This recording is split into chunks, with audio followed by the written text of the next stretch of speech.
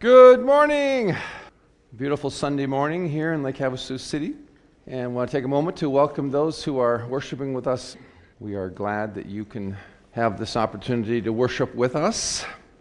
The grace of our Lord Jesus Christ, the love of God, and the communion of the Holy Spirit be with you all. Please join me in the prayer of the day. O God, your Son makes himself known to all of his disciples in the breaking of the bread. Open the eyes of our faith that we may see him in his redeeming work, who lives and reigns with you and the Holy Spirit, one God, now and forever. Amen. Our gospel today is from the 24th chapter of Luke. Glory to you, O Lord. Now that same day, two of them were going to a village called Emmaus, about 7 miles from Jerusalem. They were talking with each other about everything that had happened, and as they talked and discussed these things with each other, Jesus himself came up and walked along with them. But they were kept from recognizing him. And he asked them, "What are you discussing together as you walk along?" They stood still, their faces downcast and sad. One of them, named Cleopas, asked, "Are you only a visitor to Jerusalem and do not know the things that have happened here in these days?" "What things?" he asked. "About Jesus of Nazareth. He was a prophet, powerful in word and deed before God and all the people. The chief priests and the rulers handed him over to be sentenced to death, and they crucified him. But we had hoped that he was the one who was going to redeem Israel. And what is more, it is the third day since all this took place. In addition, some of our women amazed us. They went to the tomb early this morning but didn't find his body. They came and told us that they had seen a vision of angels who said he was alive. Then some of our companions went to the tomb and found it just as they had said, but they did not see him." He said to them, "How foolish are you, and how slow of heart to believe all that the prophets have spoken. Did not Christ have to suffer these things and then enter his glory?" And beginning with Moses and all the prophets, he explained to them what was said in all the scriptures concerning himself. And as they approached the village to which they were going, Jesus acted as he was going further. But they urged him strongly, "Stay with us, for it is nearly evening. The day is almost over." And so he went in to stay with them. And when he was at the table with them, he took bread, he gave thanks, he broke it, and began to give it to them. And then their eyes were opened, and they recognized him, and he disappeared from their sight. They asked each other, "Were not our hearts burning within us while he talked with us on the road and opened the scriptures to us?" They got up and returned at once to Jerusalem. And there they found the 11 and those with them assembled together and saying, "It is true, the Lord has risen and has appeared to Simon." And then the two told what had happened to them on the way and how Jesus was recognized by them when he broke the bread. The gospel of our Lord. Let's pray together the Holy Spirit.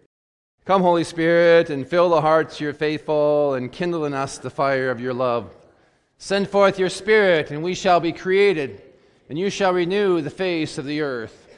O God, who by the light of the Holy Spirit, who instructs the hearts of the faithful, grant that by the same Holy Spirit we may be truly wise and ever rejoice in his consolations. This through Christ our Lord. Amen.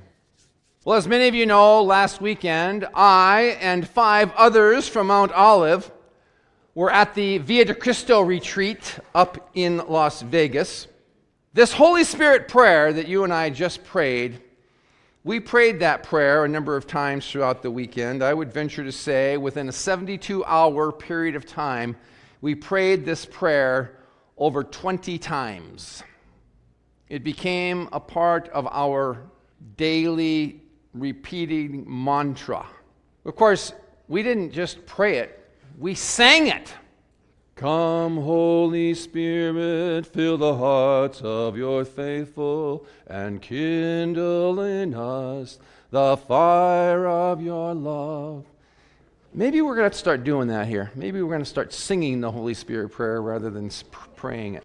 One of the reasons why we prayed that prayer as many times as we did is because we prayed it with a sense and a confidence and anticipation and a trust that Jesus and the gifts of grace that Jesus brings would be revealed and made known to those who would hear the witness.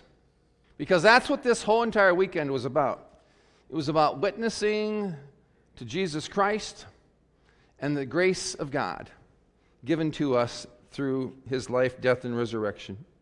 All of us here, we are all witnesses to the resurrection of Jesus Christ through faith. You see, for many of us, our faith, and the reason why we came to have faith, is first and foremost a work of the Holy Spirit in our lives. And secondly, it is because someone in our life or a community of people in our lives had a faith conviction in the risen Christ, and people in our lives intentionally shared that Jesus' faith with us in our lives. That's why you and I are here today as people of faith. And through the working of the Holy Spirit, something compelling happened in our lives, and it made it possible for us to come to believe and to have faith, and to come and to have trust in this gift of grace and forgiveness and eternal life that's in and through the life of our Lord and Savior Jesus Christ. We heard it last week, did we not, in the gospel text? Blessed are those who have not seen, but have come to believe. That's you and me. There's a little unincorporated town out in South Dakota, and I want you to think about this. I want you to just kind of get a little mental image in your mind. All of us know one of those places. We all know of this little teensy town that's basically almost non-existent now. You know where they are. Get it into your mind. Think about it. Just imagine it for a moment. Well, the place that I'm thinking of is a little town out in northeast South Dakota by the name of Lilly. And today there are about 10 people who live there. Lilly, South Dakota used to be a rural hub, a major rural hub. It was a happening town many years ago. It was a really happening town. We had the railroad, the grain elevators, a school where my dad and all my aunt and uncles went to school. There was a dance hall, a drugstore, gas stations, churches, grocery store. You get the picture. It was a town out in rural South Dakota, and it was a happening place. Lilly, South Dakota happens to be a place where my great-grandpa homesteaded some land. And then something significant happened. The railroad pulled out. And you know what happens to towns when railroads pull out? They die. The town slowly died, and the businesses left, and all that remains today are a few homes. And my guess is, if all of us lived long enough to see it, in the next 50 to 100 years, there will be little or nothing left of that little unincorporated town. It'll just be a blot. It'll just be a blot of land with maybe some concrete slabs and maybe taken over by big farming and plowed under and made into rural farming land. It was in the Lutheran church in Lilly, South Dakota, where I was ordained. People were married in that church. Children were conceived in Lilly, South Dakota. I was conceived on a farmhouse in Lilly, South Dakota. People grew up there. Some very important things happened in that town over the years. And someday, very soon, the existence of that town is going to be no more. And yet, that does not negate the fact that acts of faith, that growth in faith in Jesus, and that the revelatory moments with Christ happened there. That there was Christian community there at one time. And faith was shared, and people's lives were affected by the witness of Christ in that community. I say that because I want you to know something. Did you know that the town of Emmaus no longer exists? If you thought up until this very day that Emmaus is a town over in the Middle East, it isn't anymore. Emmaus doesn't exist. As a matter of fact, archaeologists have attempted for years and years and years to try and find the town or the village of Emmaus, and some think that they have. And yet there's still no concrete evidence to this day that where Emmaus was located.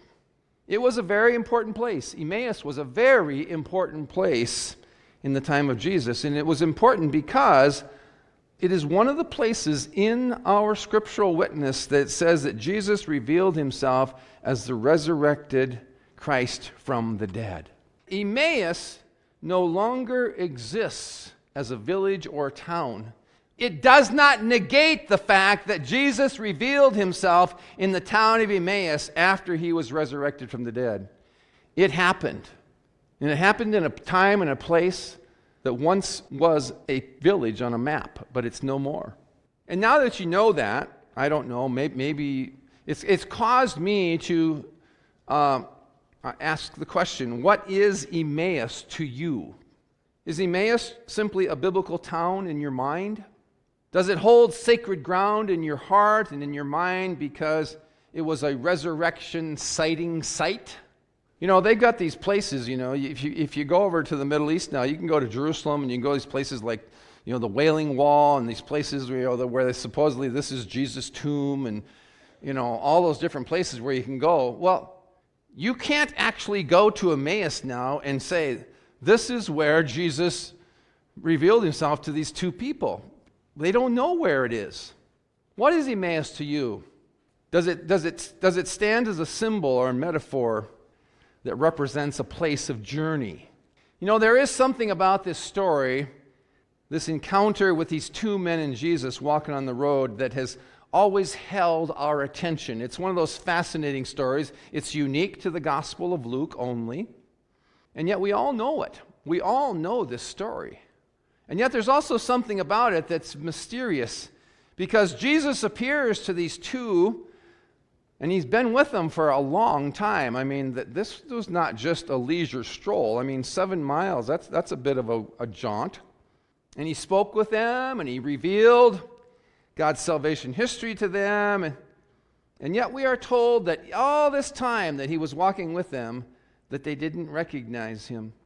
But finally, after the two men got to their village, got to the place where they were going to be settling in for the evening, got to their home, finally they twisted Jesus' arm. And literally, that's what the scripture passage means. When you look at the Greek word that they compelled Jesus, no, they didn't compel Jesus. They twisted his arm. They said, we want you to stay with us tonight. We want you to come in and share a meal with us. It's then that Jesus was revealed to the two in the blessing and the breaking of the bread. Even though Emmaus was an actual town or village 2,000 years ago, a wondrous encounter took place there with the appearance of Christ after his resurrection. Its physical existence is no more. A journey that was taken that day by two men and Jesus on the road, talking about God's presence in the world through the life of Moses and the prophets. The journey eventually revealed the resurrected Christ, and the witnessing to the resurrection, it was birthed again. And what I mean by that, when I say it was birthed again, is because they, after they saw Jesus, what did they do? They got up, they went in haste to Jerusalem, and they found the disciples, and they said, hey, we've seen the Lord. Another birth of the resurrection sighting took place. You know, the more I contemplate and reflect on this story, the more that I am convinced that Emmaus represents a place of faith journey for us today. Think about that. One of the things I want you to take home with you today is I want you to think about this whole idea that Emmaus is a place of faith journey for us. A biblical scholar and theologian by the name of Bruce Epperly says, because we know that Emmaus no longer physically exists as a village or a town, it makes it possible for us to be open to the possibility that Emmaus is everywhere. I want you to think about that. Emmaus is everywhere. And as Pastor Al so frequently reminds us, is that Jesus is out there in front of us, leading us on this journey. So let's go with that premise for a moment. And let's be open to the possibility that Emmaus is everywhere. Okay? And this is another one of those things I want you to take home with you today, and I want you to think about this, and I want you to give some serious thought to this. Ask yourself the question, where have some of those Emmaus places been for you in your faith journey? Where have some of those Emmaus places, now that we know that Emmaus is everywhere, where have some of those Emmaus places been for you? What challenges or rough places have you walked, looking or hoping to see Jesus? Now, I won't bore you too long with one of my own personal stories, but I do want to just go back with a quick glance. When my dad was killed back in 1972, I did a lot of walking. Days on end of walking and walking the pastures and the open fields of South Dakota. I walked for days by myself, and I did a lot of talking. I did a lot of talking to God and with God. And you know, at that time I was 15 years old, and I had some pretty strong, stiff words to God and for God. I just let loose. But you know, maybe I was too naive at the time to think about it. But I was pouring out my sadness, my grief, my anger, my sense of loss. It literally consumed me for days on end. And yet, as I think back on it now, I didn't know it at the time, but it was one of my Emmaus walks. It was an Emmaus walk.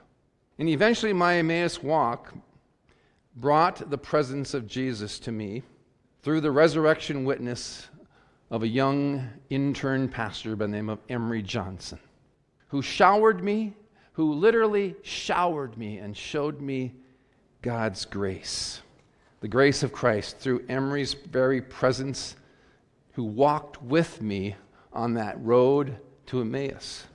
Through my journey of loss and grief and sadness and anger and questioning, I had an Emmaus experience. I didn't know it at the time, but that was an Emmaus experience for me. And Jesus came to me in the person of Emery Johnson. This past weekend in Las Vegas, I think it was another Emmaus experience. It was another Emmaus journey for a lot of us. The resurrected Christ was present in and through the faith community that had gathered there at Christ Episcopal Church to intentionally shower, to intentionally, hear what I'm saying here? They gathered to intentionally, to purposefully shower 13 pilgrims, otherwise known as first-time attenders, to intentionally and to purposefully shower them with the grace and the love of Jesus. That's what we did for 72 hours straight, was simply shower them with grace. We loved them.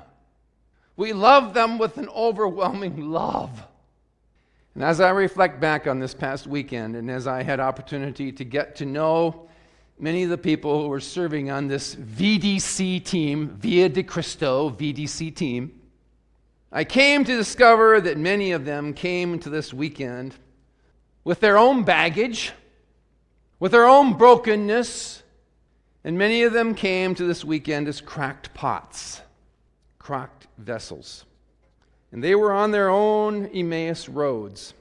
And yet they were also asked to serve, to be on the team with the purposeful intent to love and extend the grace of Christ to those that they would be serving. But I believe that they also came with a longing and a desire to see and to hear and to touch the love of Christ, to experience the tangible presence of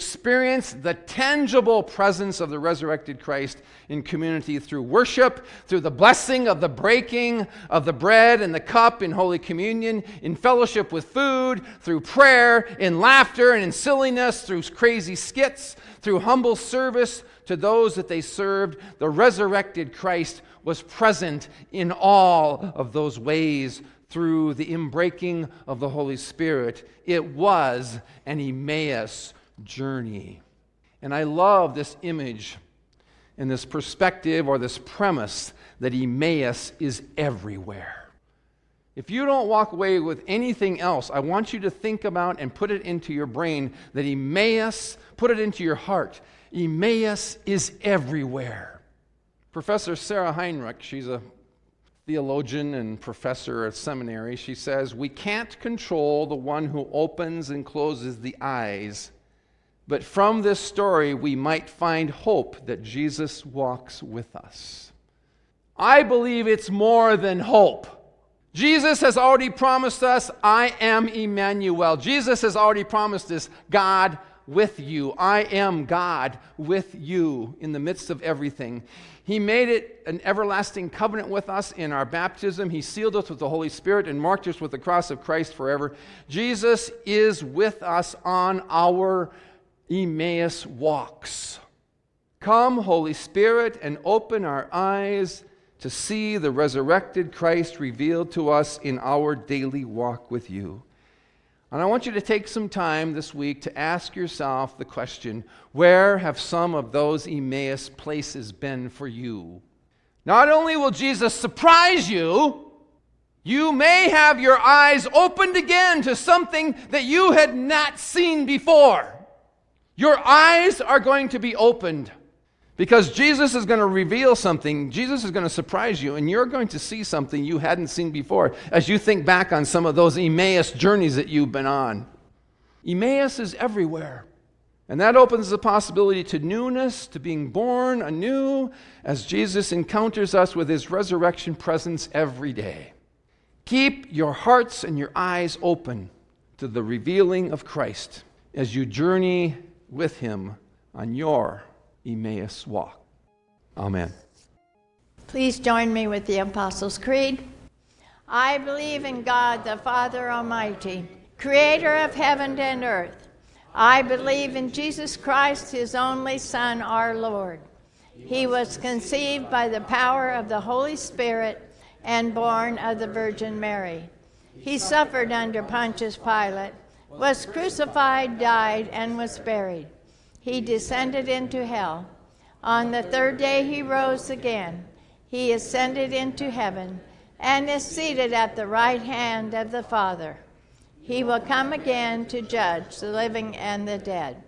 I believe in the Holy Spirit, the Holy Catholic Church, the communion of saints, the forgiveness of sins, the resurrection of the body, and the life everlasting. Amen. Please join me in the prayer that the Lord has taught us to pray. Our Father, who art in heaven, hallowed be thy name. Thy kingdom come, thy will be done, on earth as it is in heaven. Give us this day our daily bread, and forgive us our trespasses, as we forgive those who trespass against us. And lead us not into temptation, but deliver us from evil. For thine is the kingdom, and the power, and the glory, forever and ever. Amen. The God of hope fill you with all joy and peace in believing, so that you may abound in hope by the power of the Holy Spirit. Amen. Alleluia. Christ is risen. Christ is risen indeed. Alleluia. Go in peace and tell what God has done, and thanks be to God.